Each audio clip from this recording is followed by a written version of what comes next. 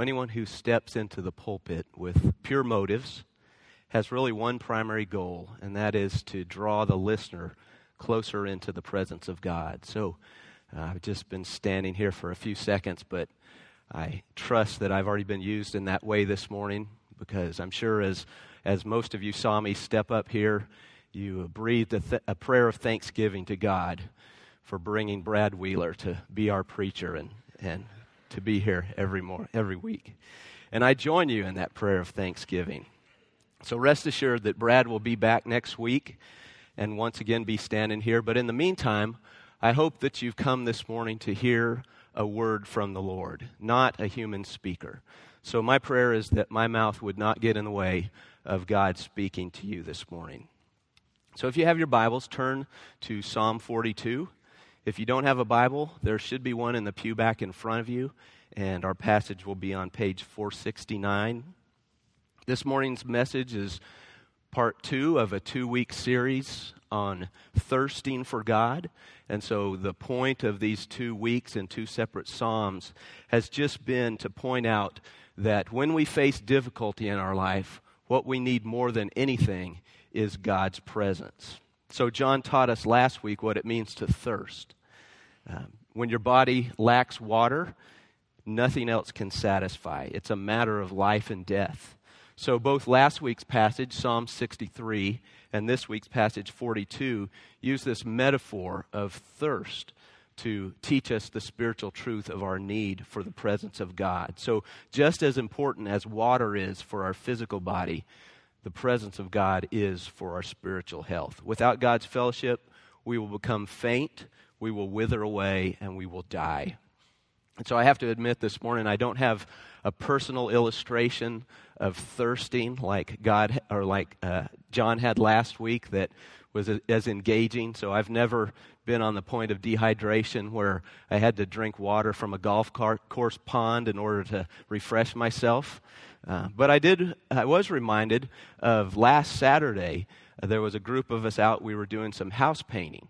And so I was up on the roof. I was painting the gable ends on this house. And it was hot out. We were busy. I'd been up there about 30 minutes. And Mike Lawrence comes around the corner of the house. And he sees me up there. It's hot. So he offered me a drink. He offered me a water or a Gatorade that had been brought. And I wasn't thirsty yet, so I said, no, thank you.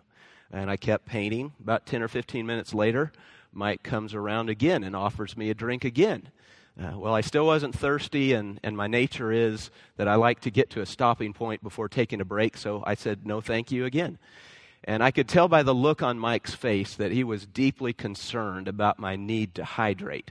So I made a point that as soon as I finished painting with this particular color, I'd get down off the roof and get myself something to drink. So I did so. I got down, I got some drink, a bottle of water, and Mike didn't see that. He was doing something else. And so a few minutes later, he comes by, and I'd already drunk the water and thrown the bottle away, and he said, did you ever get something to drink? And he just wouldn't be satisfied until I assured him that I had gotten something to drink and that I was not in danger. And later I thought about that, and what a great example that is. You know, would that we all were so concerned about one another's spiritual health that when we don't see evidence in someone's life of being at the fountain of living water and drinking from the water that brings life, that we would pursue them relentlessly until we brought them back to that source of water. And so I hope that that's maybe a point of application this morning. So even as we look at this psalm, which is very individual in nature, as we talk about being in the depths, one point of application I hope that we would gain would be that as a church body, I would desire that we would bring one another and come alongside one another to be not thirsty anymore. So let's look at Psalm 42, a biblical text that describes what it is like to be in the depths. Let me start reading verse 1 of Psalm 42. As a deer pants for flowing streams, so pants my soul for you, O God. My soul thirsts for God, for the living God. When shall I come and appear before God? My tears have been my food day and night, while they say to me continually, where is your God? These things I remember as I pour out my soul. how I would go with the throng and lead them in procession to the house of God, with glad shouts and songs of praise, a multitude keeping festival. Why are you cast down, O my soul, and why are you in turmoil within me? Hope in God, for I shall again praise him, my salvation and my God. My soul is cast down within me. Therefore I remember you from the land of Jordan and of Hermon, from Mount Mizar. Deep calls to deep at the roar of your waterfalls. All your breakers and your waves have gone over me. By day the Lord commands his steadfast love, and at night his song is with me, a prayer to the God of my life.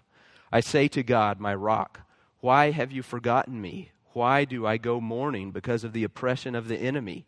As with a deadly wound in my bones, my adversaries taunt me, while they say to me continually, where is your God? Why are you cast down, O my soul, and why are you in turmoil within me? Hope in God, for I shall again praise him, my salvation and my God.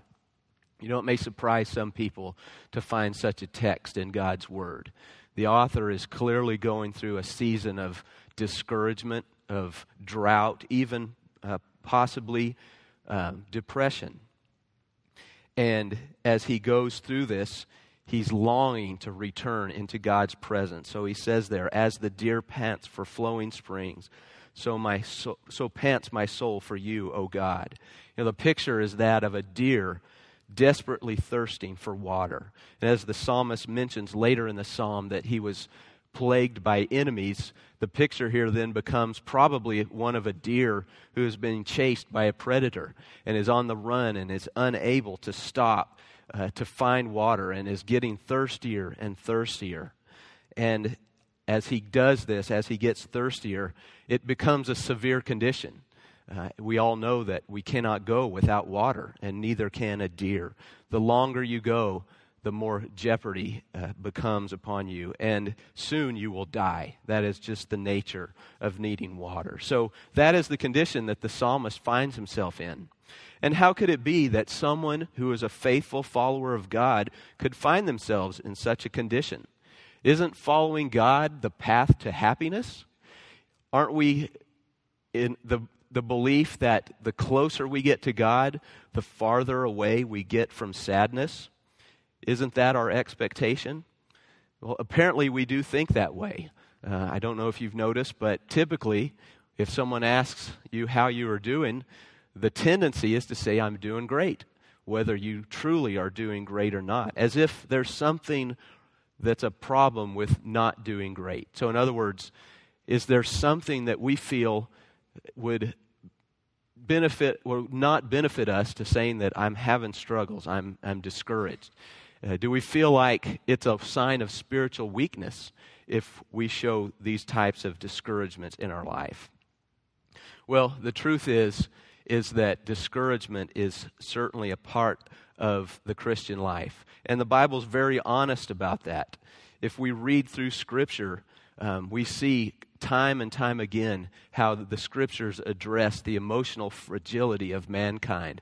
And not just mankind in general, but the Christian, the follower of Christ specifically. So as we look here this morning at this Psalm 42, it's what's known as a psalm of lament. It's a psalm where the author is bringing their discouragement to God and pouring out their complaints to God. And interestingly enough, more of the psalms are psalms of lament than any other type of psalm. Well over 50 of the psalms are these types of psalm where the author is discouraged and is complaining to God. Notice the superscript here in the psalm. It says, to the choir master. So in other words, what is told to us in that is that this psalm was intended to be used in corporate worship. Well, that's kind of strange. This lament, this description of deep discouragement was intended to be used in the corporate gathering to worship God. That seems odd. You mean we are supposed to get together and sing songs that bring us down? I thought the songs were supposed to build us up, cheer us up. You know, maybe sometimes you notice some of the songs that we sing on a Sunday morning are more somber, and you think, what's the deal? Are these people just Debbie Downers? You know, what's going on here? Well, the truth is is that we're called together as a body and worship God regardless of our emotional state. Romans 12:15 tells us that we are to rejoice with those who rejoice and weep with those who weep. And the authentic Christian life includes both. There is rejoicing and there is weeping. And God has ordained both. He is in control of that. Scripture is too full of examples for us to believe otherwise. So not only do we see that in the Psalms as the authors continually pour out their complaints and their discouragement to God, but throughout the rest of Scripture we see many examples as well. So listen to what the great prophet Elijah says in 1 Kings 19. Ahab told Jezebel all that Elijah had done and how he had killed all the prophets with the sword. Then Jezebel sent a messenger to Elijah saying, "So may the gods do to me and more also, if I do not make your life as the life of one of them by this time tomorrow." Then he was afraid, and he arose and ran for his life and came to Beersheba, which belongs to Judah. And he left his servant there, but he himself went a day's journey into the wilderness and came and sat down under a broom tree. And he asked that he might die, saying, "It is enough now, O Lord, take away my life, for I am no better than my fathers." Or how about Jeremiah? In his book, chapter 20, verse 14 through 18 says this, "Cursed be the day on which I was born, the day when my mother bore me, let it not be blessed. Cursed be the man who brought the news to my father, a son is born to you, making him very glad. Let that man be like the cities that the Lord overthrew without pity. Let him hear a cry in the morning and an alarm at noon, because he did not kill me in the womb. So my mother would have been my grave, and her womb forever great. Why did I come out from the womb to see toil and sorrow and spend my days in shame?" So is it any wonder that Jeremiah was known as the weeping prophet?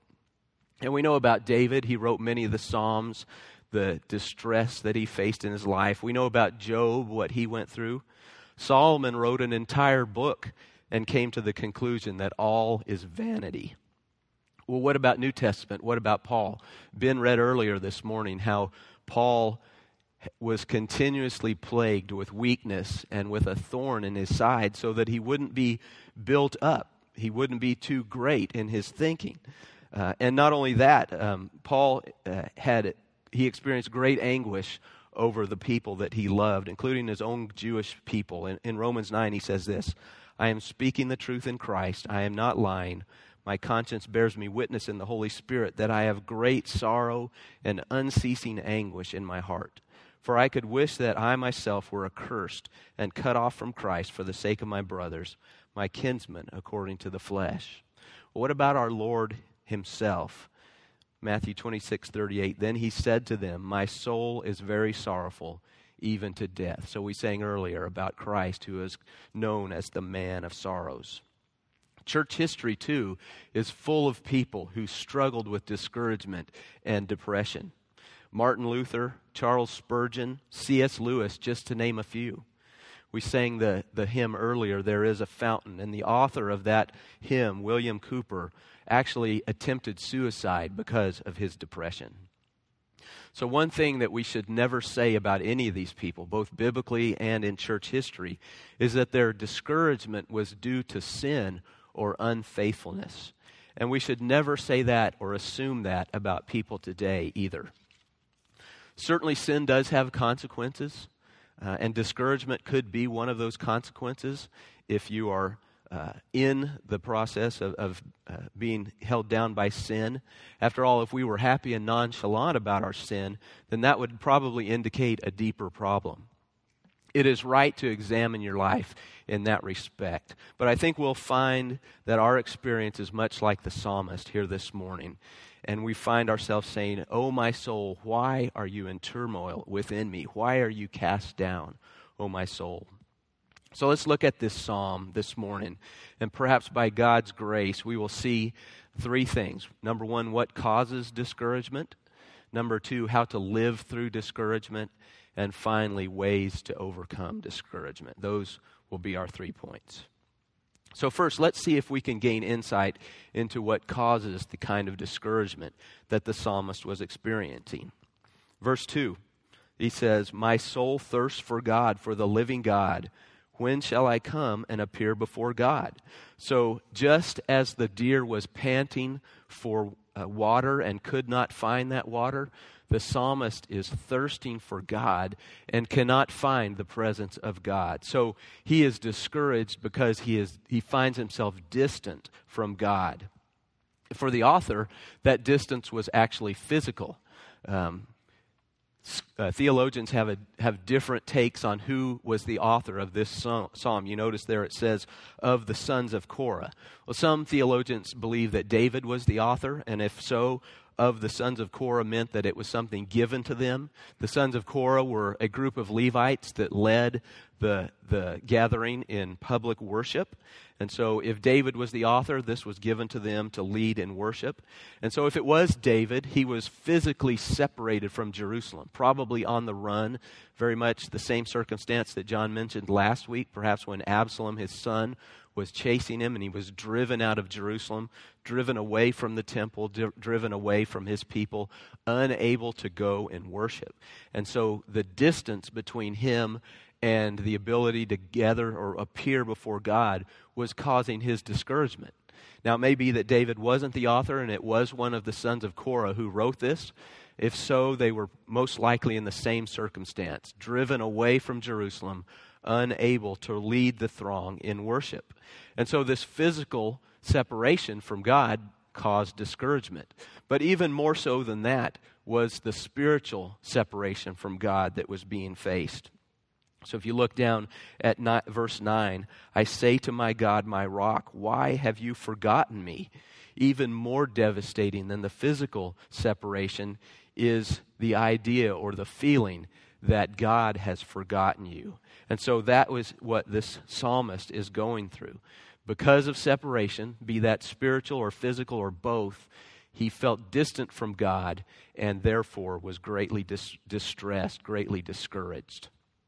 But that begs the question, what if I am admittedly distant from God, yet I don't feel any sense of discouragement? Well, if that's the case in your life, I would encourage you to evaluate your standing before God. Maybe you are not a follower of Christ.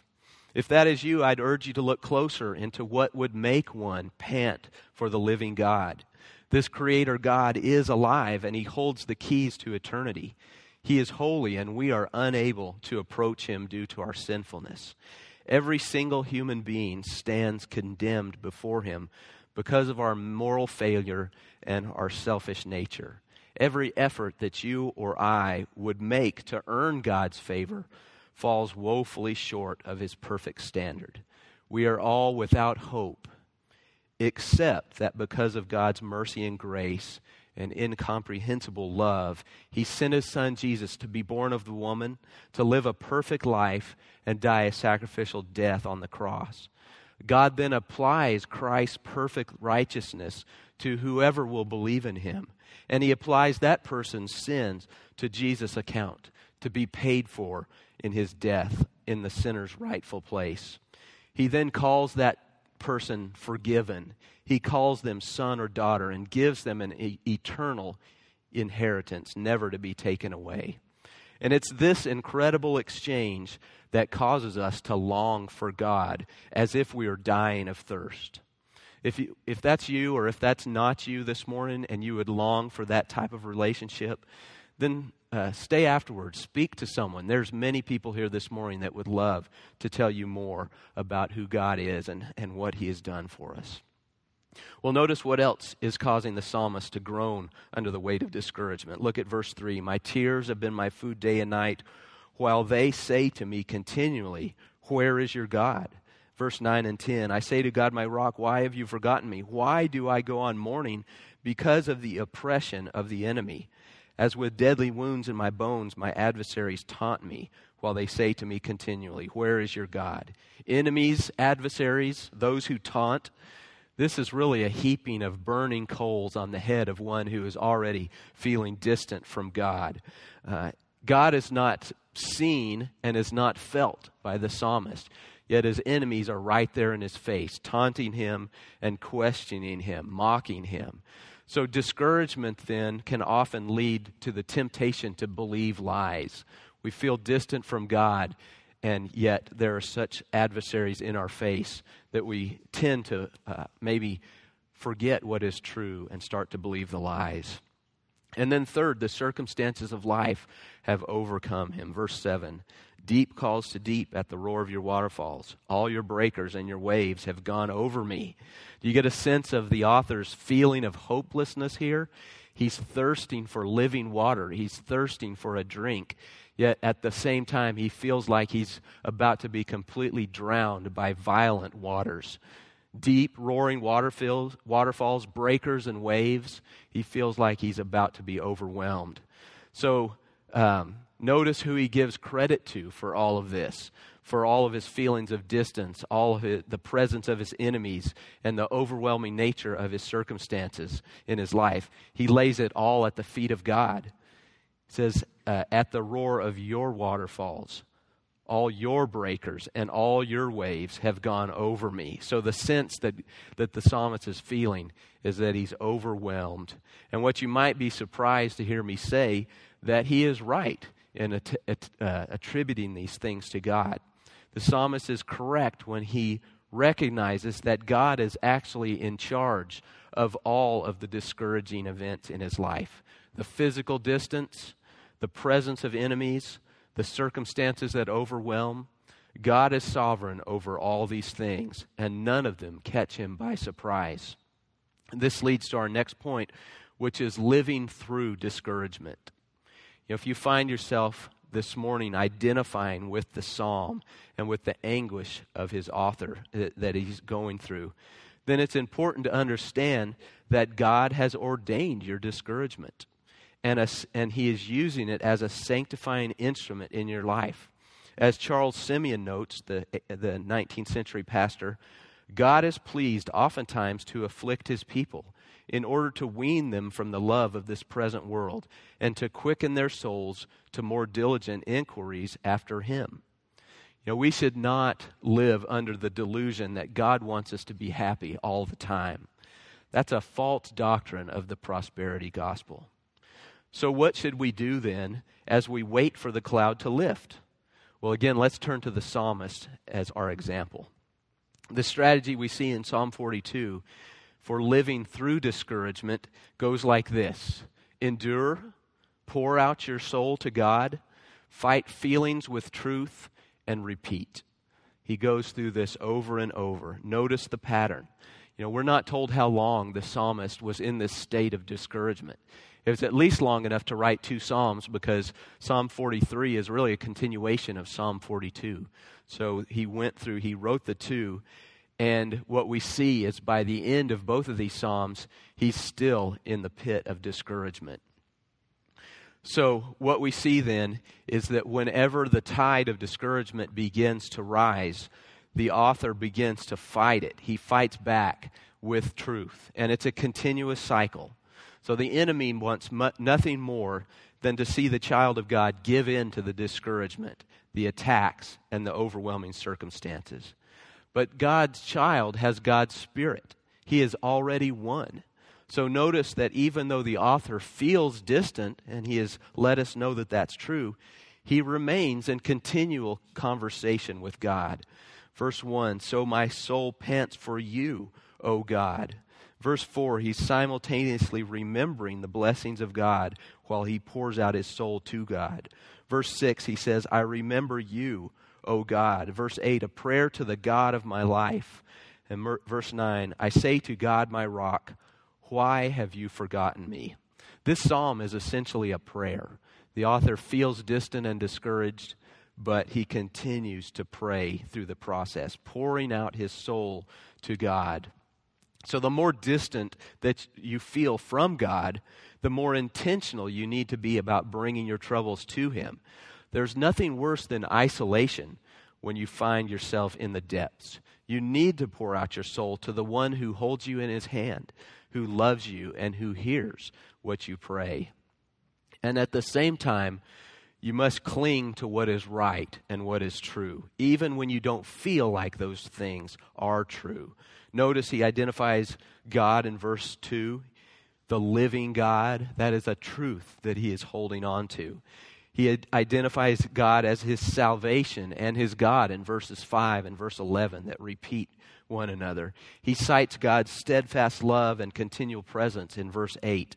Again, even though he doesn't feel like these things are true, he doesn't see them firsthand, but he trusts in what he has been taught. Verse 9, he identifies God as his rock. So notice the pattern. Dejection is countered with little nuggets of truth, with honest prayer, and with endurance for as long as it takes. He goes on and on to continue to bring these things towards God.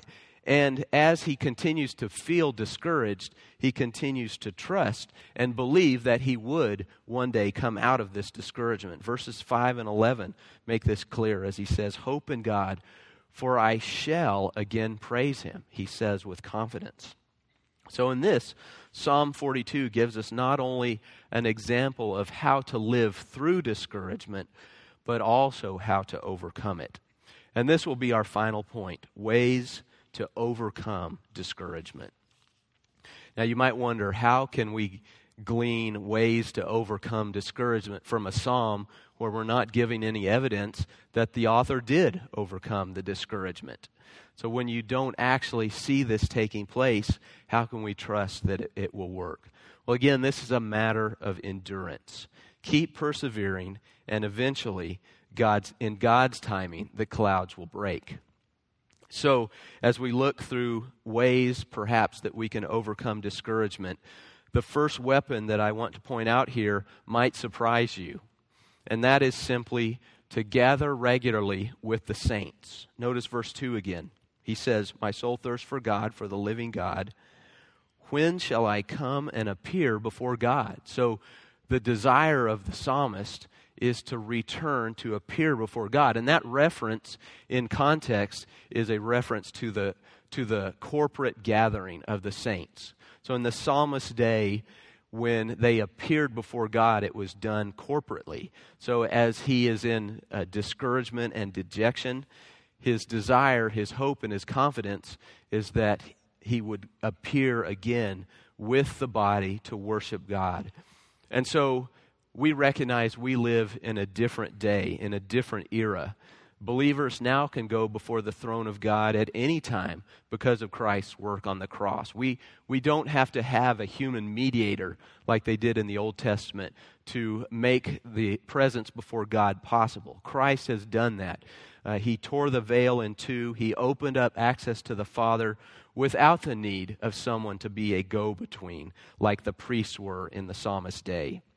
Well, you might think then that the need to gather corporately then would decrease. But actually that is not the case at all. The need to gather corporately has not decreased. It is as urgent as ever. Listen to Hebrews 10, verses 24 and 25. "And let us consider how to stir up one another to love and good works, not neglecting to meet together, as is the habit of some, but encouraging one another, and all the more as you see the day drawing near." So do you catch that? It says, all the more as you see the day drawing near. So a reference to the return of Christ. So the closer we get to Christ's return, the more important it becomes to gather regularly with the church. And note there in Hebrews the reasons that are given for gathering with the church. He says, let us consider how to stir up one another to love and good works. He says, but don't give up the habit, but encouraging one another. So we gather together to stir one another up to love and good works. We gather together to encourage one another. And is that not exactly what the discouraged person needs, but those around him to encourage and to build up? See, our inclination is when we are discouraged or when we're in the depths to withdraw, to isolate ourselves. But just as isolation from God is unwise in overcoming discouragement, and we need to continually pour out our soul and pray to God, isolation from the body of Christ is unwise as well. You need the encouragement of your brothers and sisters in Christ. So a few months ago when we were in 1 Corinthians, as Brad was leading us through that series, we saw how God gifts people and gives them to the body, gathers them in local churches to be gifts, to be useful to one another. And so in this church, in University Baptist Church, God has gifted people to be encouragers, to lift one another up, build up those who are discouraged. So if you are feeling discouraged or down, let your brothers and sisters who have been gifted in that way exercise their gifts on your behalf. Let them build you up, and allow them to come alongside you in prayer and pouring out their hearts to the Lord on your behalf as you do the same. And even recognize that even in your time of discouragement, you are still a blessing and an encouragement to others by your presence.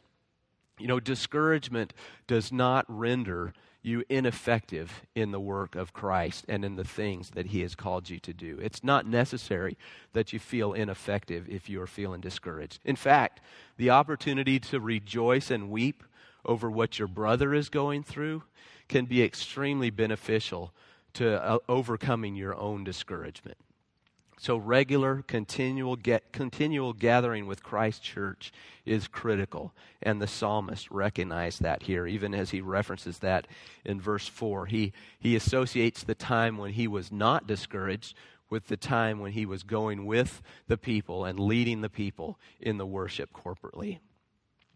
So, as we see that here, we recognize then, secondly, that in addition to gathering corporately with the body, as we noted earlier, the psalmist, when he was living through discouragement, fought feelings with truth.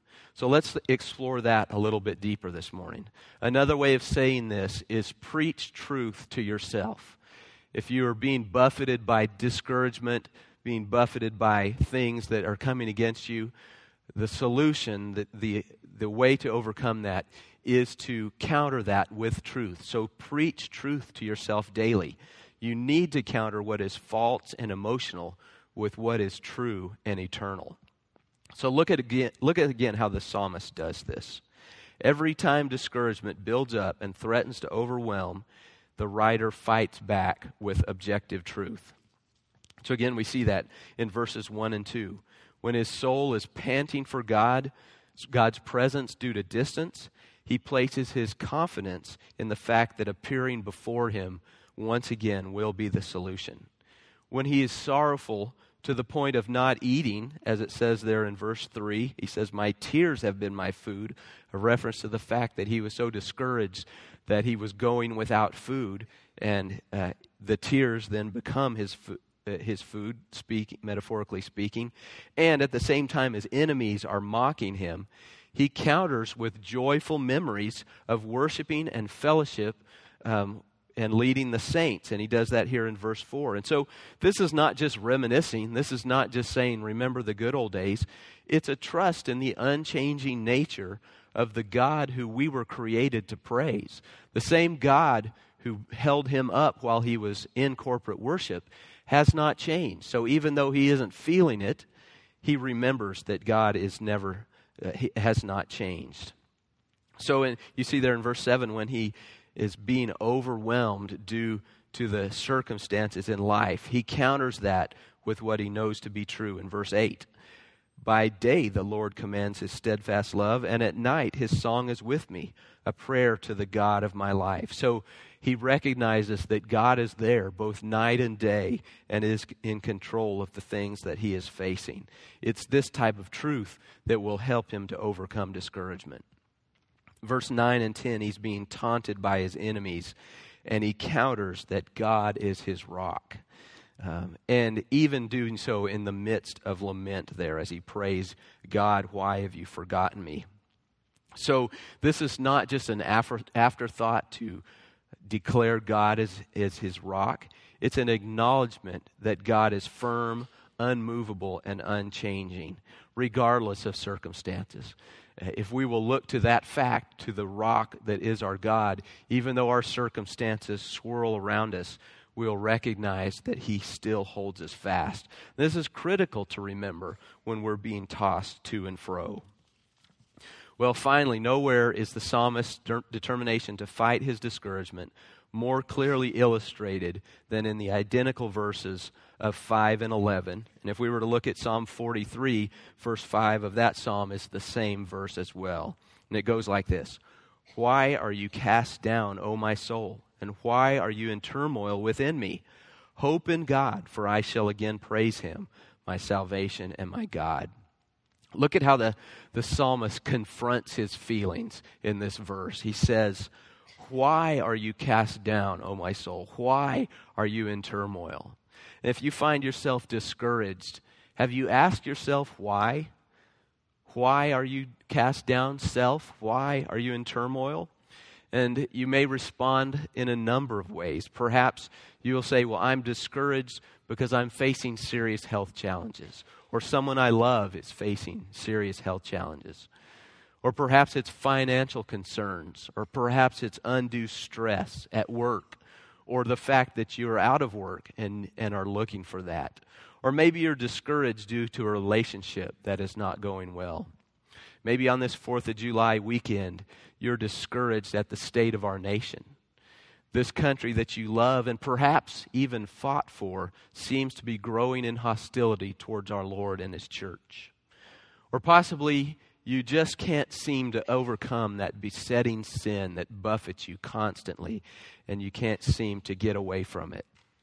Well, whether it's one of these things or any number of something that might be bringing you down, causing you to feel distant from God, the act of questioning why for the believer is the chance to hold these things up against God's powerful truths.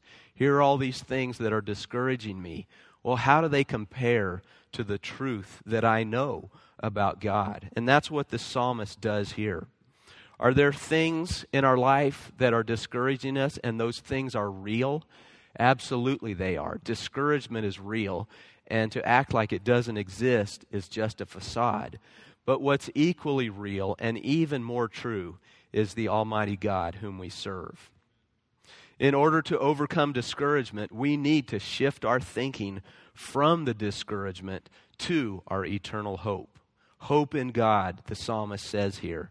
The Hebrew word for hope here means to wait, to expect, to be patient. It's a word of trust based on the author's knowledge of God. He says, I shall again praise him.